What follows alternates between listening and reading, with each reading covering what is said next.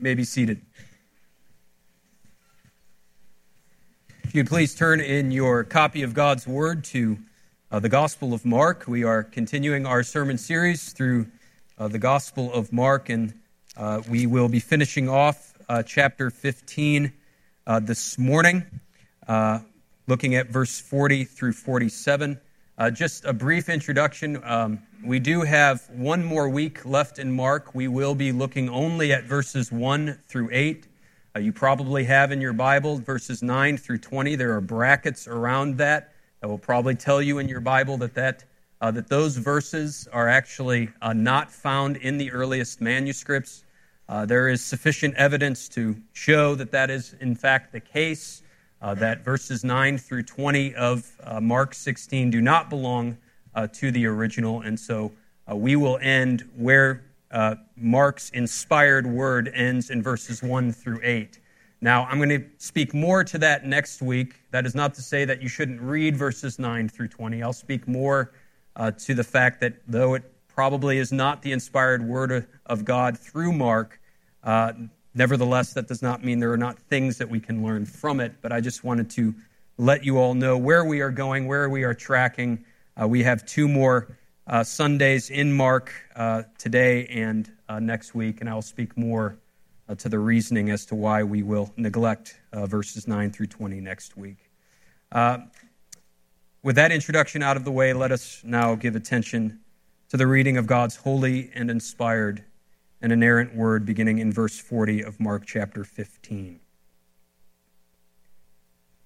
There are also women looking on from a distance, among whom were Mary Magdalene, and Mary the mother of James the younger, and of Joseph, and Salome.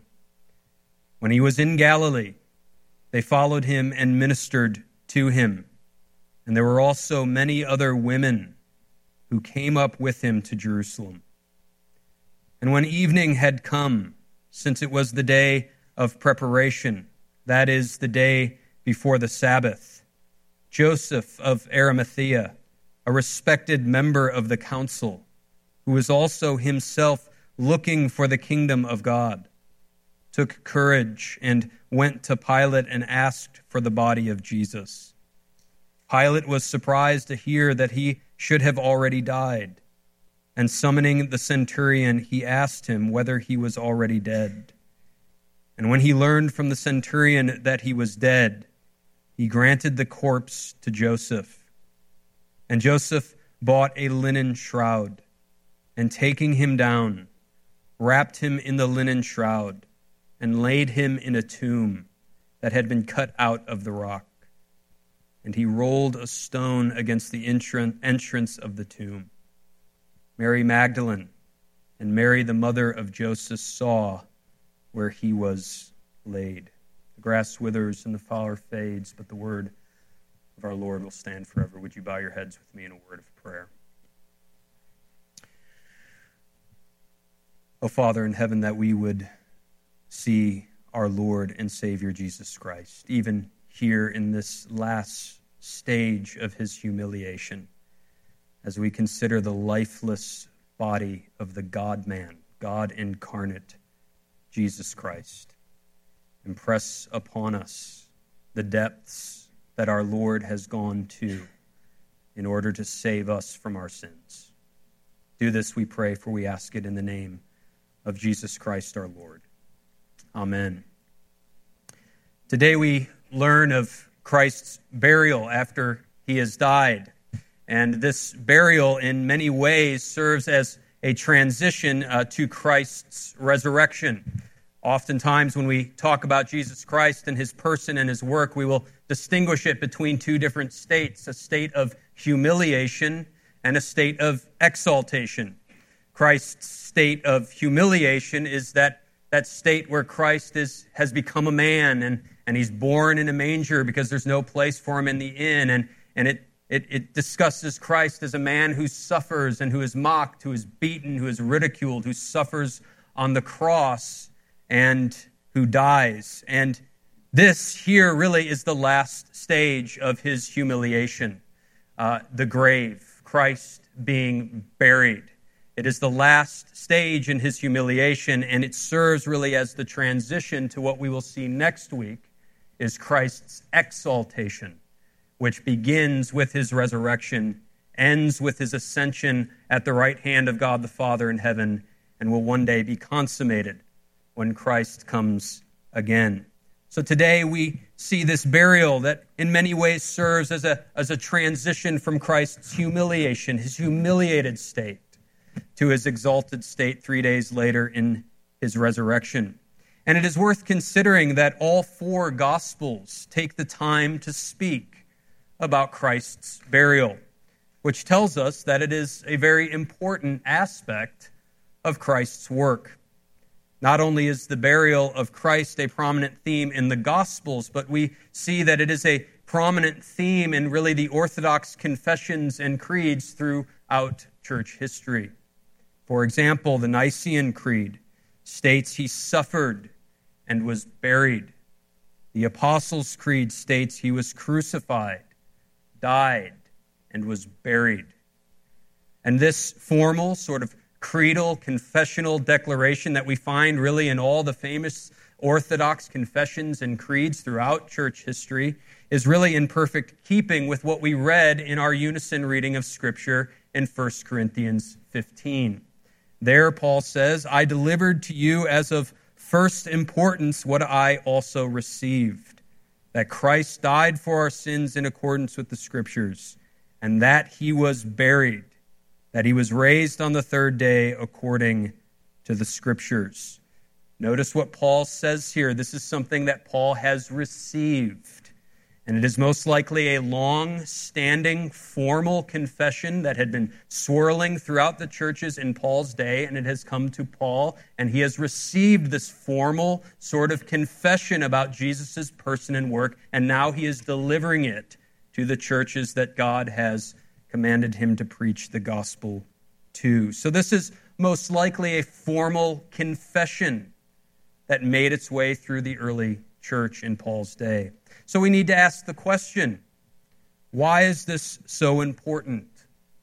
That the burial of Christ makes it into all four Gospels, that it seems to be included in the formal confession of the early church in Paul's day, and that it seems to be included in all the Orthodox confessions and creeds throughout church history. Why is this so important, the burial of Christ? Well, I think the reason is because what burial represented in the first century is very much what burial today represents for us in the 21st century. And that is really what we might say the finality of death. The finality of death. The burial finalizes, we might say, the death process. It places a capstone, a seal on the death process. When one is buried, you know that that person is really and truly dead. I remember going to a funeral of a friend of mine who had died suddenly and tragically, and at the wake there was an open casket. And I remember constantly having my eyes glance at that open casket, and I thought that at any moment my friend was just going to pop up and join in, and I was going to get to converse with my friend. Even at the funeral, though it was a closed casket, he was right there. He seemed like he was still with us. But at the burial, it finalized his death. Friends that came in from different parts of the country got on their planes and went home. When he was buried, when he was placed in the ground, it came to the realization for all of us that my friend is really and truly dead.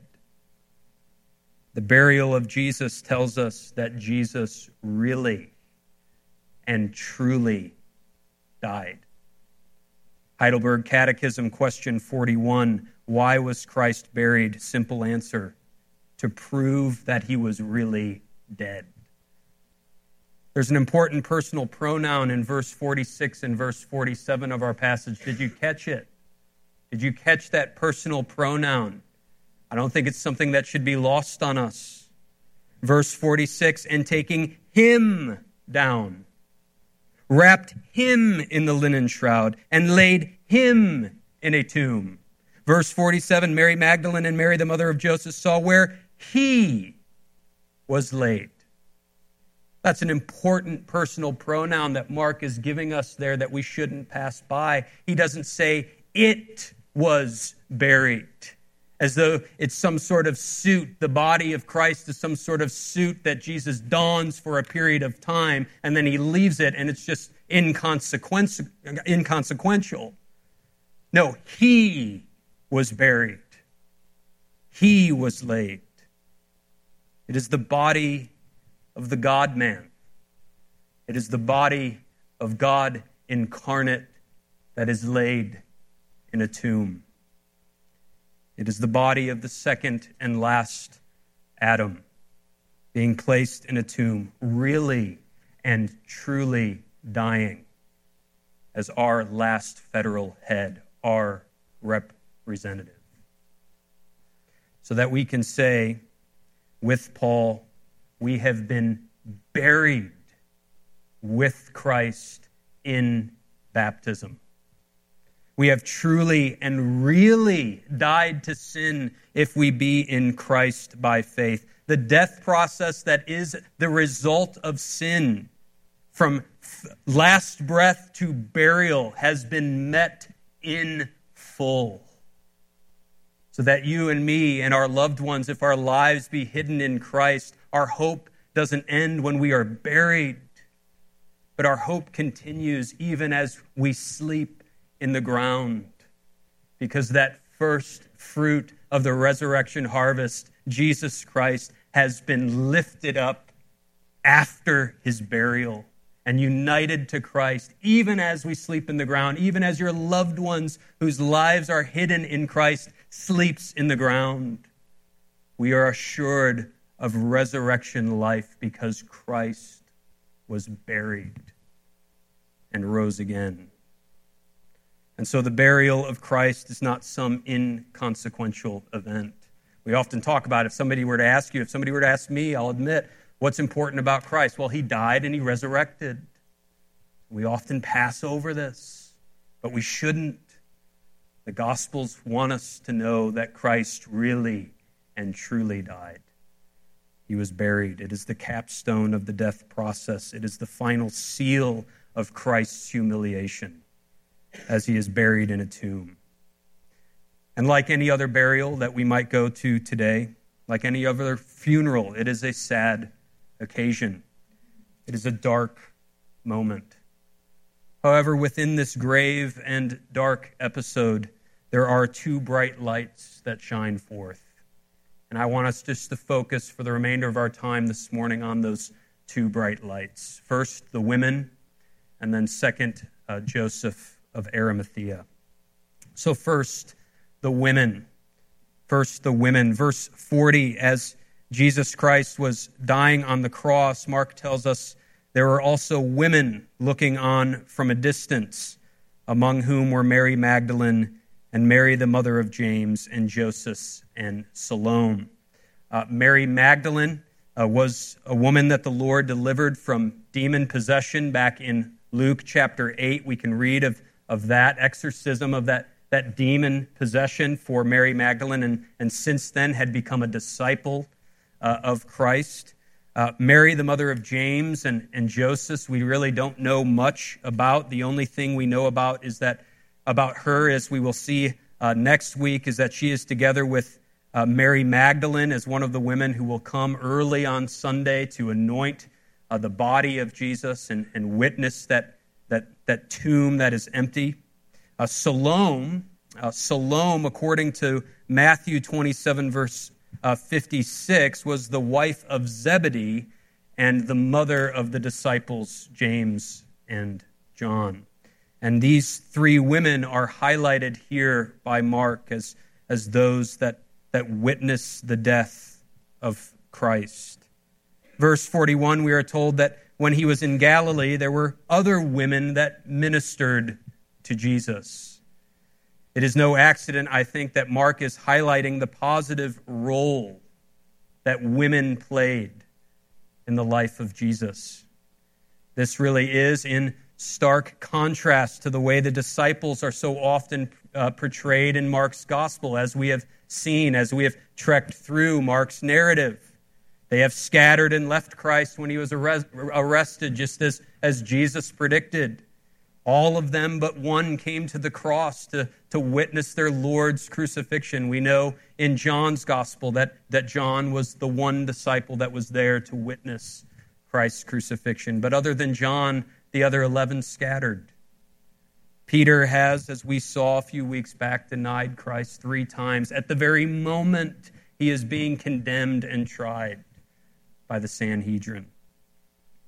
Yet here are these women who have been with Jesus since the beginning, who don't leave him in his most dire time of need, but follow him all the way to the cross. And not only to the cross, but verse 47 tells us all the way to his burial site.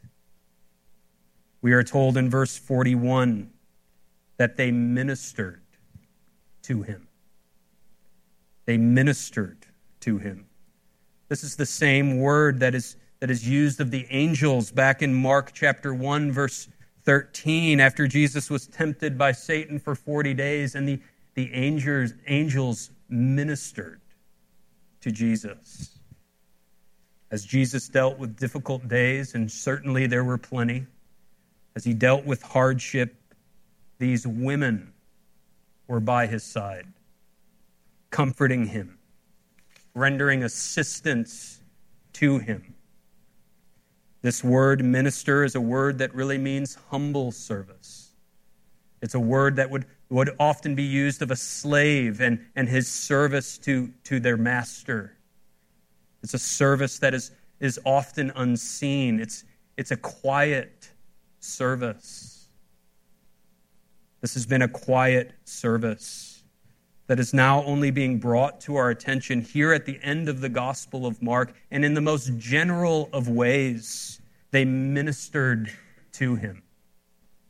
It's a quiet, behind-the-scenes ministering.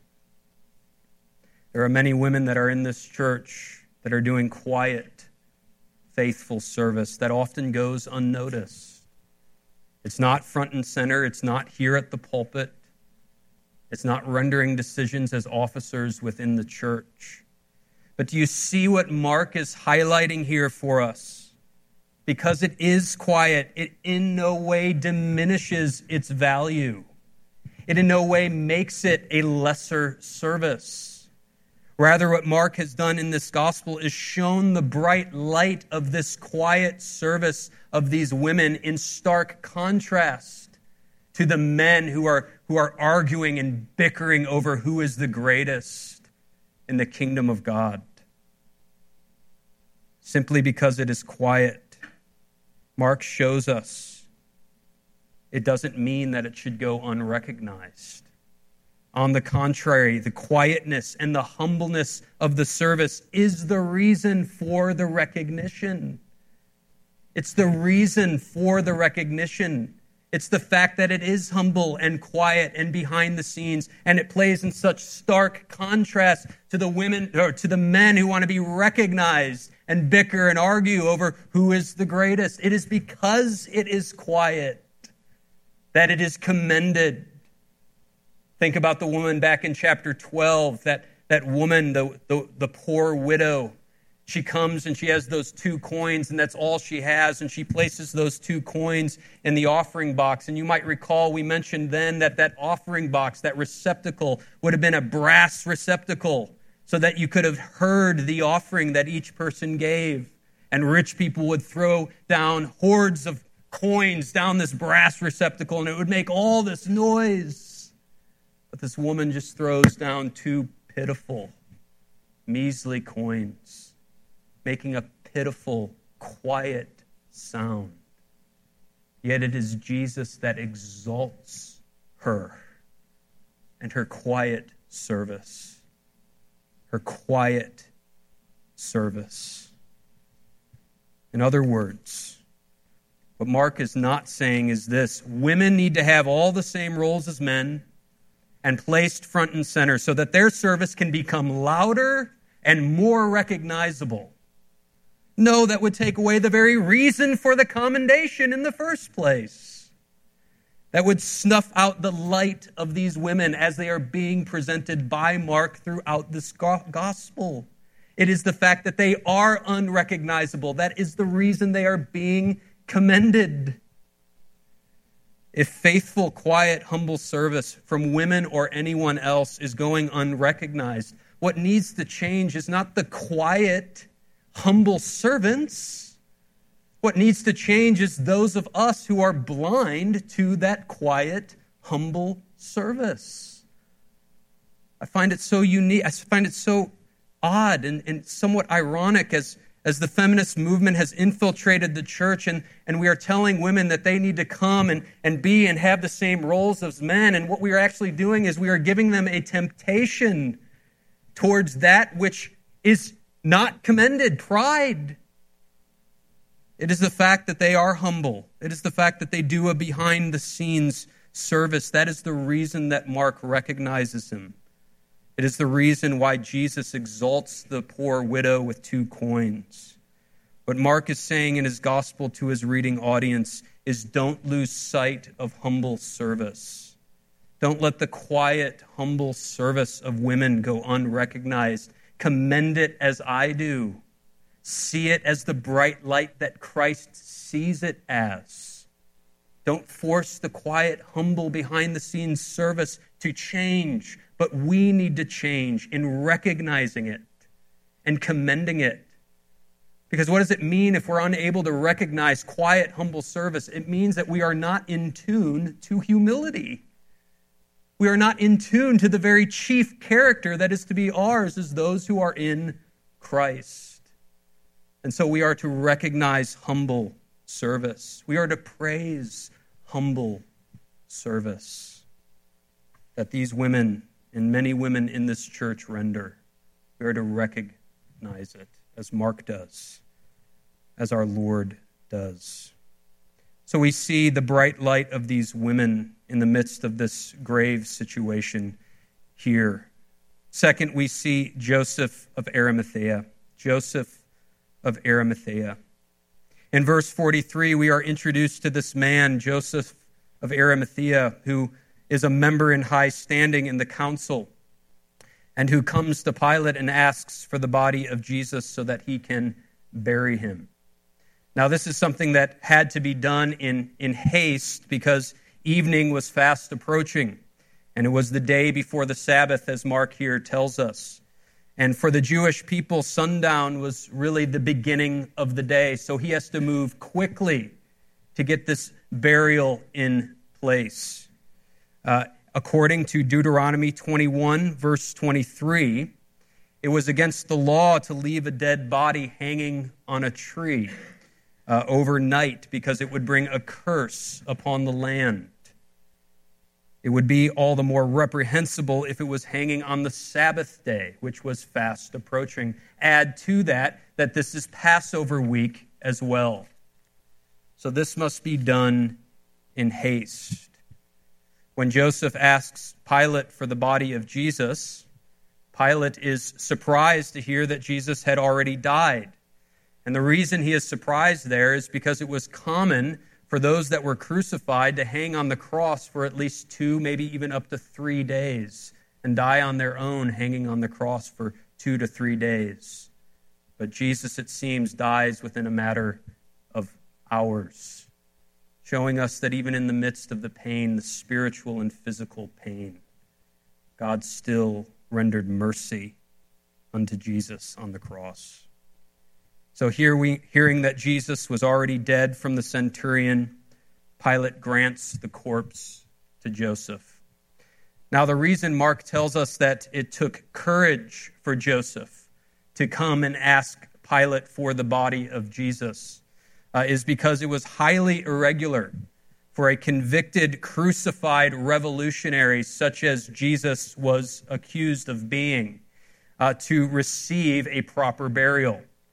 What would often happen is they would leave that revolutionary hanging on the cross really as a sign and a symbol for any of the citizens that would walk by, as a sign as to what would happen to you if you dared to rebel against Rome. However, as we saw earlier with Jesus and his trial before Pilate, Pilate really didn't think Jesus was guilty of death and certainly not guilty of crucifixion. He did not feel that he was an insurrectionist, as we saw a few weeks back. And he was really frustrated with the Jewish people that they were forcing his hand to hand this man over to die and be crucified, who he thought to be innocent. So this is most likely sort of a jab at the Jewish people, a jab at the high priest, allowing for this burial to take place. So Joseph of Arimathea wraps Jesus in a linen shroud and laid him in a tomb that had been cut out of the rock.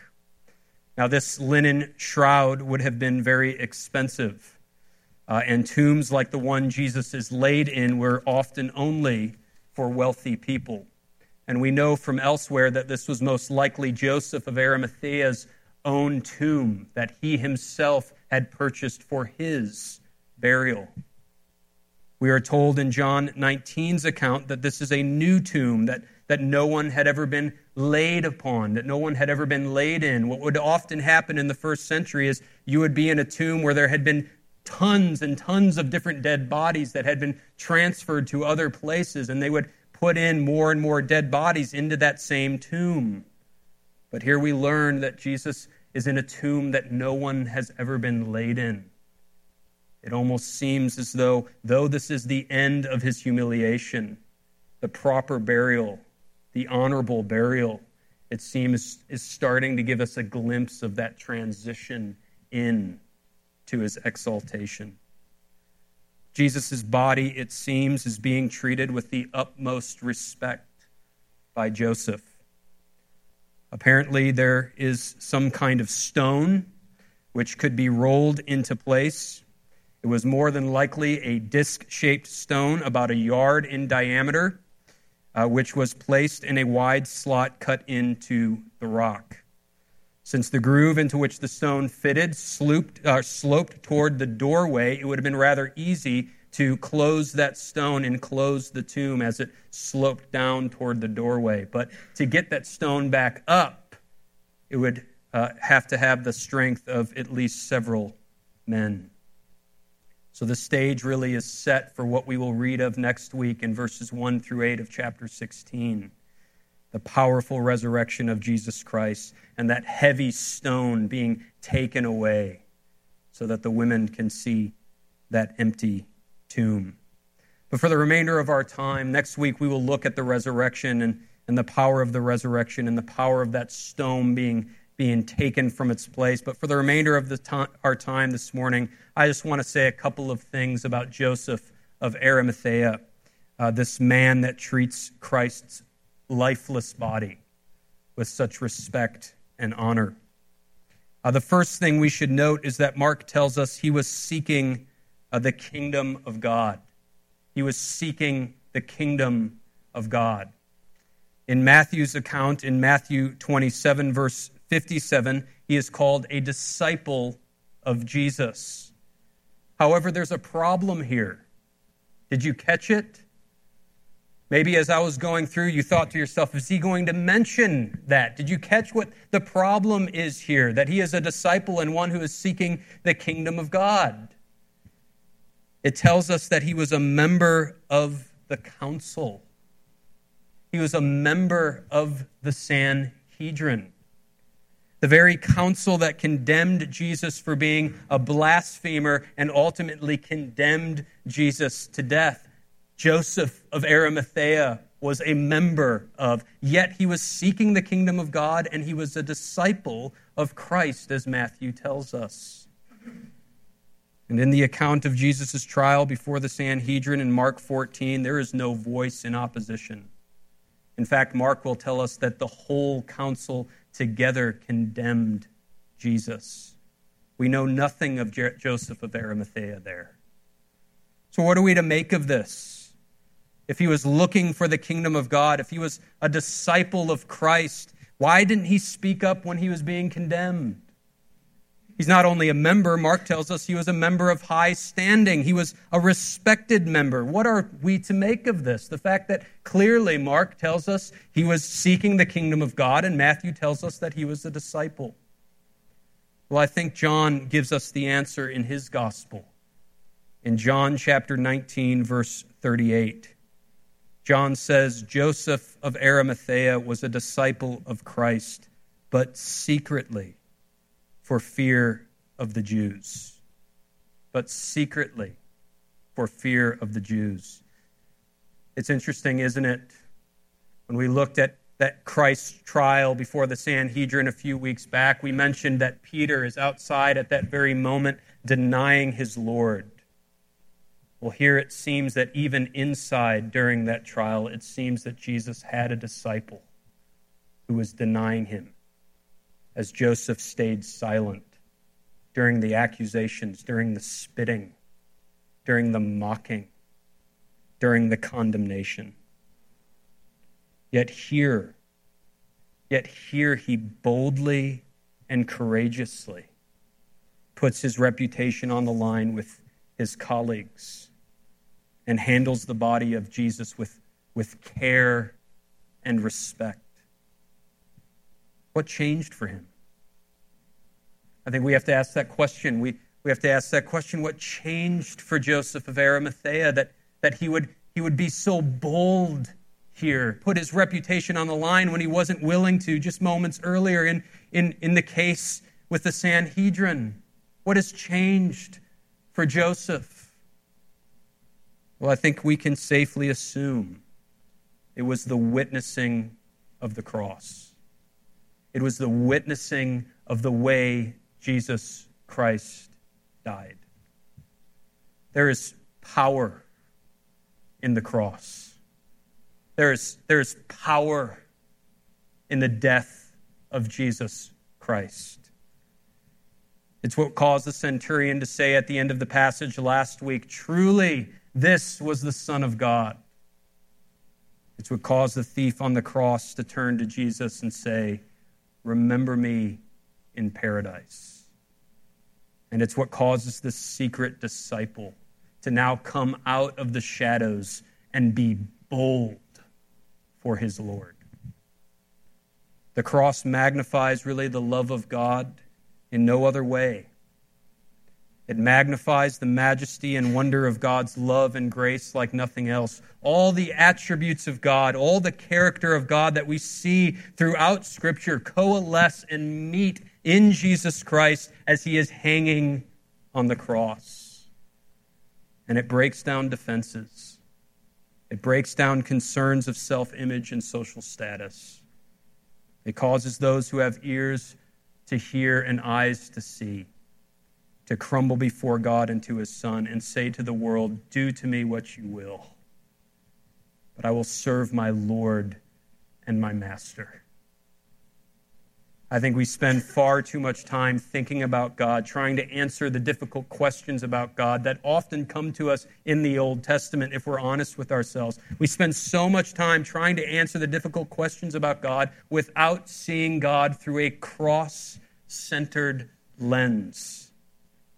God reveals himself most to us as the second person of the Trinity, God incarnate, hangs on a cross. It is where all the attributes of God coalesce and meet, so that Christ can say his greatest glory is when he is apparently being defeated on the cross. And for those that see Calvary clearly, they can't help but confess their Lord and their Master and serve him boldly. Joseph of Arimathea really tells us something about God's grace, doesn't he? John 12, verse 42 says, many of the authorities believed in him, but for fear of the Pharisees, they did not confess it. For they love the glory that comes from man more than they love the glory that comes from God. Joseph of Arimathea was one of those authorities that John is speaking of. In John chapter 12, he loved the glory of man more than the glory of God. And that came out, and that was on full display as he was silent, as Jesus was condemned before the Sanhedrin. Yet how is Joseph remembered in the Gospels?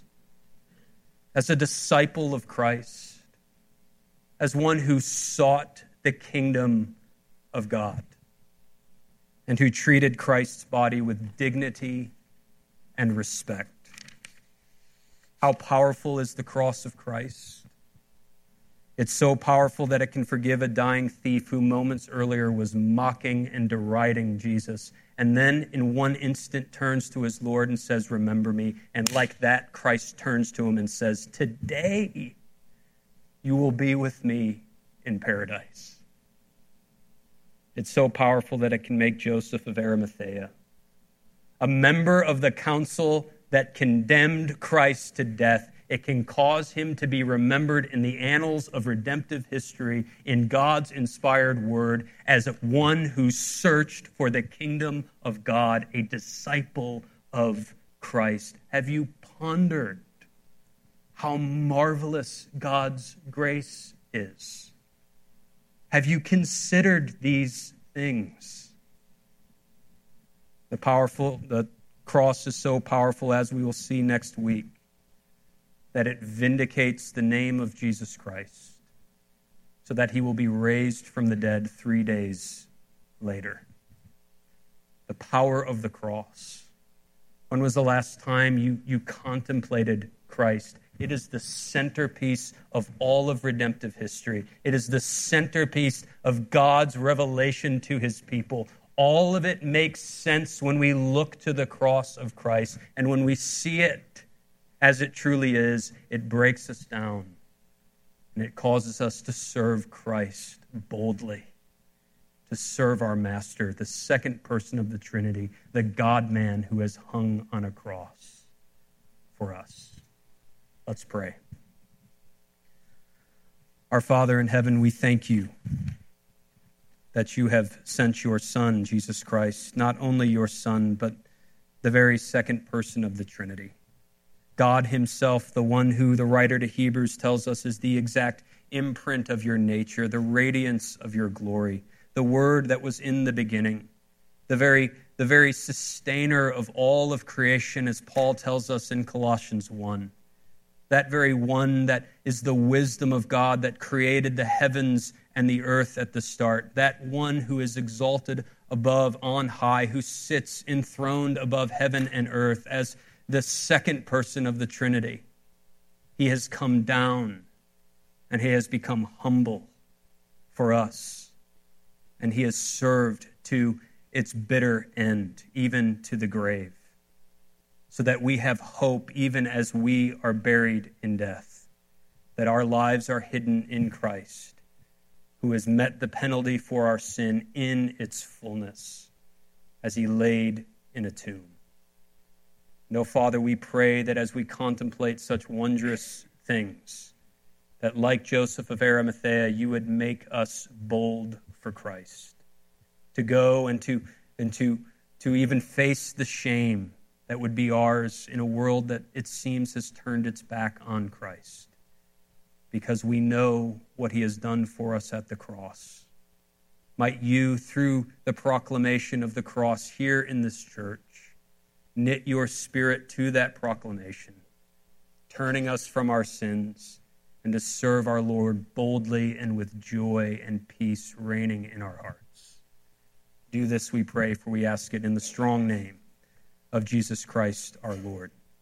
Amen.